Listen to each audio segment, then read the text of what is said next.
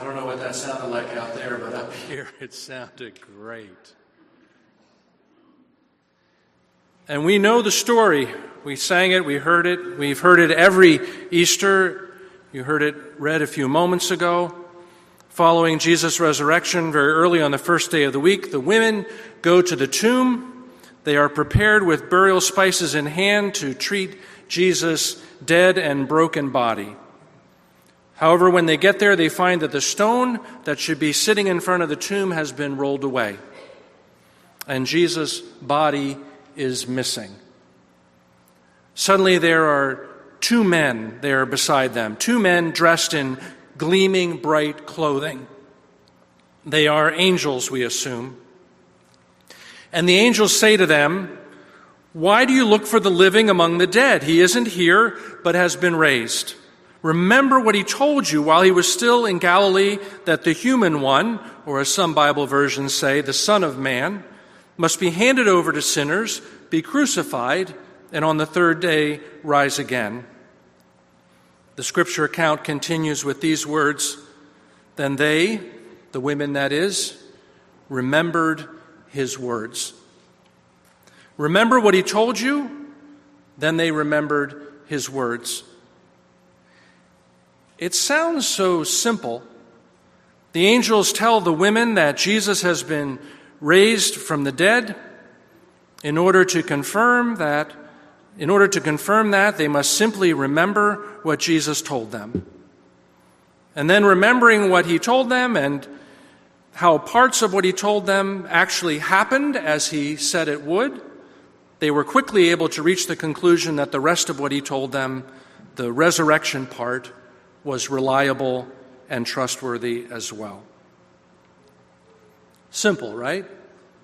They just had to remember what they were told in the past, and then they were able to have hope in the present. They could connect the dots in a straight line leading from confusion to certainty, from death to life. Is that the way it works for you? I'm not sure things always turn that easily, that quickly, at least for me. More often, the reality is something like this. You show up in a situation and something is off. Something is wrong. And so by instinct, your first reaction is confusion. And then maybe the confusion gives way to something like worry, or maybe even fear. Because by then it started to sink in that whatever has happened or is happening really isn't right, really doesn't make sense, so you don't know what to do. And then maybe that not knowing gives way to something less like just confusion or uncertainty and more like panic. This isn't the way it's supposed to be. And so you get stuck on that thought of this isn't the way it's supposed to be. You get stuck, and no matter how hard your mind tries to make sense of what is actually happening, it can't. And you're caught then in a swirl of paralyzing emotions. And perhaps your faith slides away and your doubt dominates. Now, what can break you out of that kind of emotional and mental paralysis, out of the swirl of emotion, of fearfulness, of panic? What can free you from deep uncertainty, from your inability to make sense of what is happening right in front of you? Sometimes it can be another person who stops you in your tracks. No, hold on a minute, they might say. Let's think this through.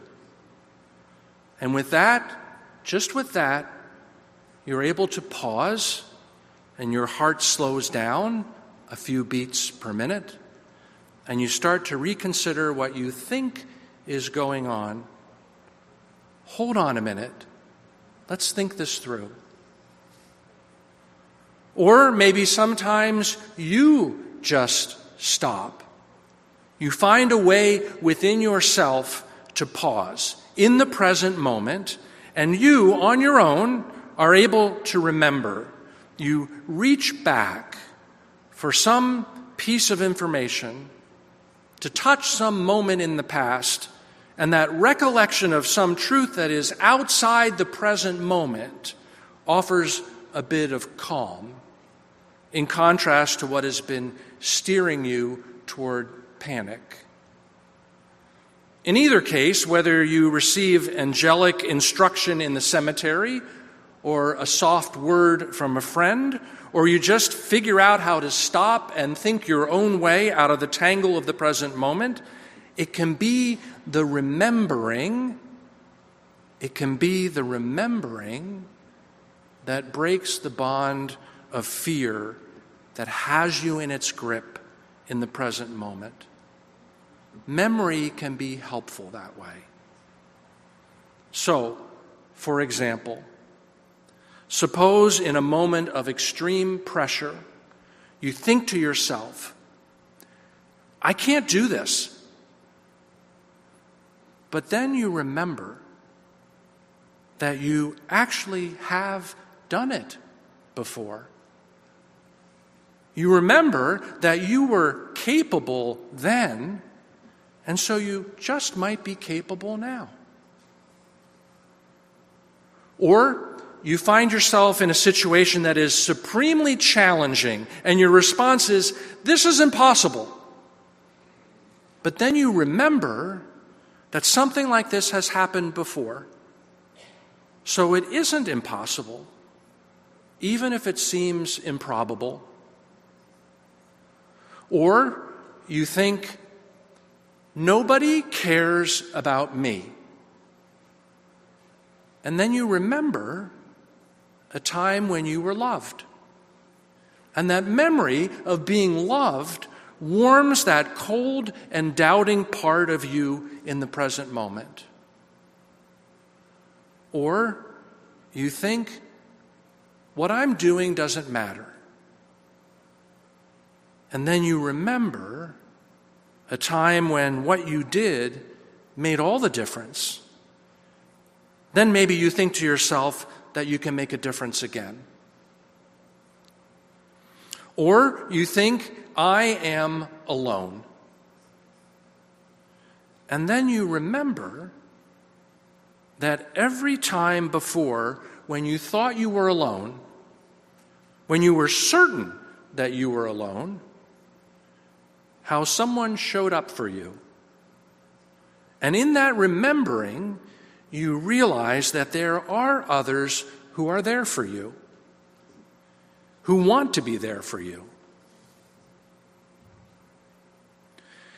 At the tomb, when the women discovered the stone rolled away and the body gone, they went from confused to panicked, especially when the angels appeared in their gleaming bright clothing. But then something happened that helped them to turn a corner, and it wasn't the angels saying, calm down, or just trust us, or even, there's no reason to be afraid. What the angels said was, remember. Remember what he told you. In other words, travel back to what you already heard and don't get trapped in the present moment with all its strangeness and uncertainty, but remember what Jesus said about what would happen, and through that lens of remembering, now see what has happened, what is happening. Remember that he said he would be handed over, and he was. Remember that he said he would be crucified, and he was. And now remember as well that he said he would be resurrected, and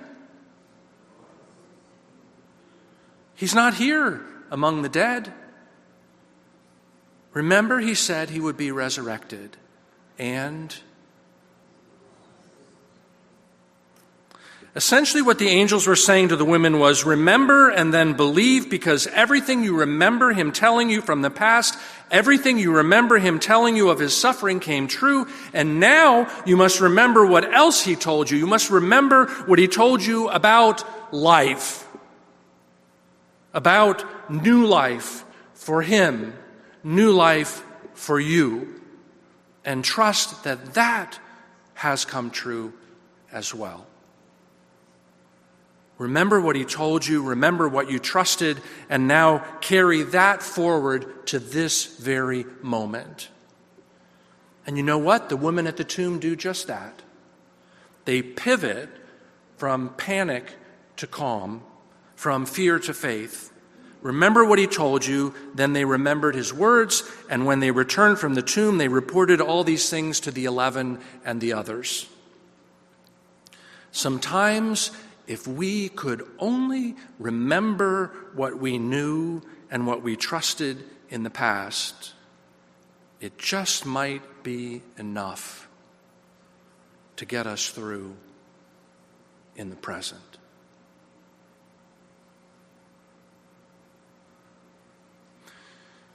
On Wednesday of this past week, I got up in the morning, woke up my daughter for school, went downstairs to let the duck out of the coop, which is what either I do or Lois does every morning. When I opened the door of the coop, folds down to make a little ramp, the duck, whose name is Dawn, came racing out, ran between my legs. She's always like that in the morning. She was quack, quack, quack, and she raced to the water dish and then went out into the yard. A warm, rainy morning, perfect duck weather. I went back inside, I went upstairs, got my shower, got dressed, got my daughter's lunch put together, gathered all my things that I needed to take to work. My daughter was still upstairs getting ready, and I usually try to check in with her one last time before she heads off to school. So I had about 20 minutes of spare time before we'd both be leaving. And as I stood there in the kitchen thinking about the day and what the day would bring, I looked out the back window and I realized I did not see the duck. That was strange. Where was she? She was there just 20 minutes ago. I poked my head back out the back door. I couldn't hear her, and usually if I open the door and I say, "Where are you?" I can hear the quack, quack, quack coming back at me. So I walked out, I did a quick look around, back of the house where she usually hangs out. I looked in the duck coop. I looked behind the piece of plywood that leans against the deck, no duck. I walked around the side of the house. I peeked into the shed, which is always open, no duck. My shoes started to get wet, so I went back in the house and changed into boots, and I came back outside. And I walked further around the house. I walked to the front of the house, looked across the street into the neighbors' yards in case the duck had decided to go visit the Eikenberries. I looked under the bus that my son has parked along the north side of the garage. I walked into the neighbors' yards to the south side, where the duck sometimes likes to roam. And finally, I even looked across Meridian Road in the ditches on the other side. And I looked and I called and I looked, no duck, not even a trace. And I started to think, how is this possible? It was 20 minutes and she's gone. Where could she have gone? What could have happened to her? I was confused at first, and then as it sank in that she wasn't there, I admit I started to feel a little panicky. I could see the farm dogs in the farmyard across the street. Had one of them gotten loose? I looked at the sky, hawks, eagles. I told you about the raccoons some weeks ago, but those are nocturnal. There's no way that could be the culprit. But this was my thinking. She's gone. Wait, she can't be gone. But she's gone, but she can't be gone. And my mind was stuck in that loop. This can't be happening. This is happening. The duck was gone, vanished, and of course I thought about last time we lost a duck. Back at the beginning of this year in January, it too vanished, not a trace, just one day, gone. So I was walking around in the backyard, looking this way and that, but at the same time stuck in this loop of denial and confusion and upset, and then I paused. Out there in the middle of the yard, in the lightly falling rain, I just stood there quietly for a moment, and then I remembered something earlier, something from deeper in my awareness, in my memory, but something I couldn't have touched until I paused and took a breath. And it was this: I remembered that the only time that that silly duck is quiet is when she's laying an egg.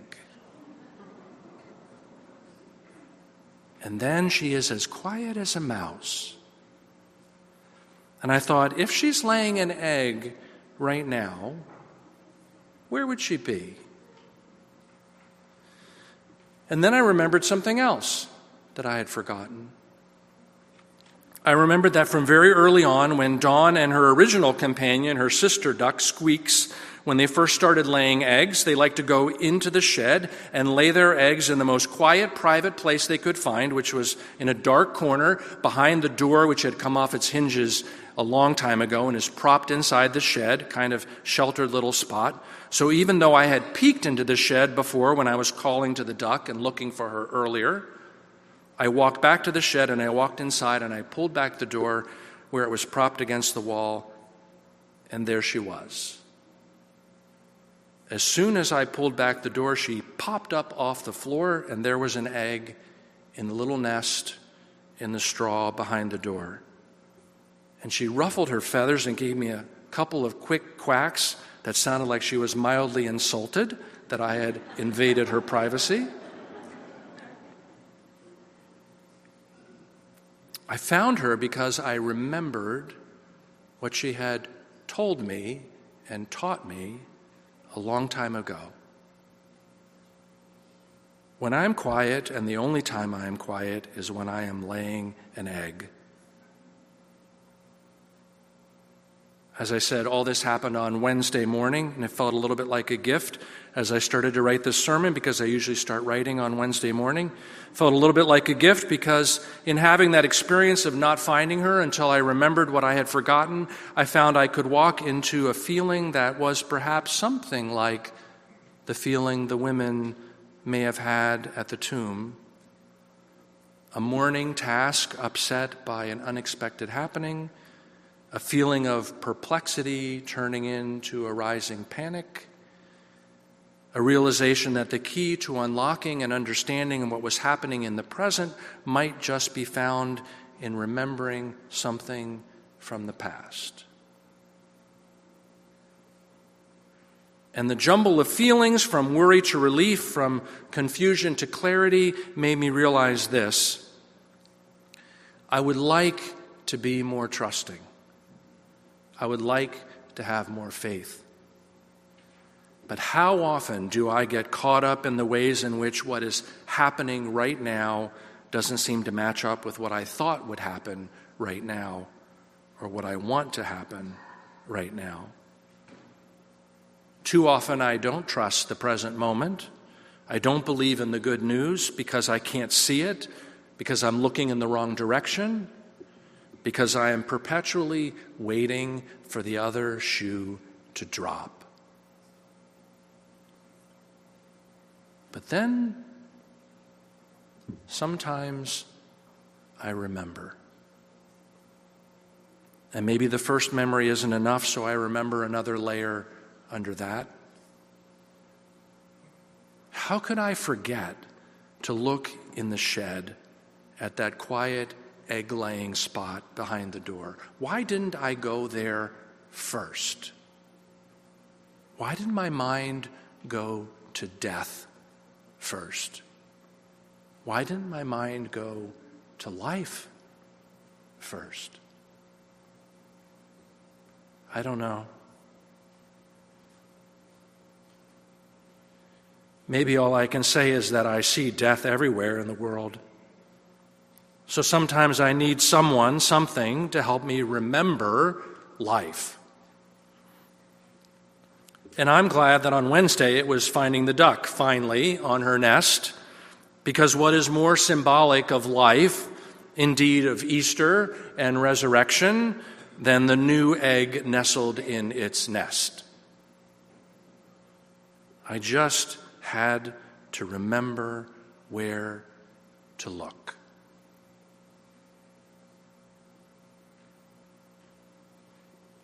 Why do you look for the living among the dead?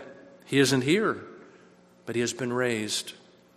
Remember what he told you while he was still in Galilee, that the human one must be handed over to sinners, be crucified, and on the third day rise again. Then they remembered his words. Sometimes life is simply waiting for us to remember that it is right in front of us. Sometimes life is simply waiting for us to remember that it is offered to us, and it is available to us, and indeed given to us. In the face of the unknown, in the face of uncertainty, in the face of our own tendency to wait for the other shoe to drop, God gives us the gift of remembering that time and time again, life has prevailed, and life will prevail again. Death will not have the final word. Resurrection has the final word. It has had the final word, and it will have the final word. We remember that, and in remembering, we regain our trust. And in trusting, we find that we can believe. Amen.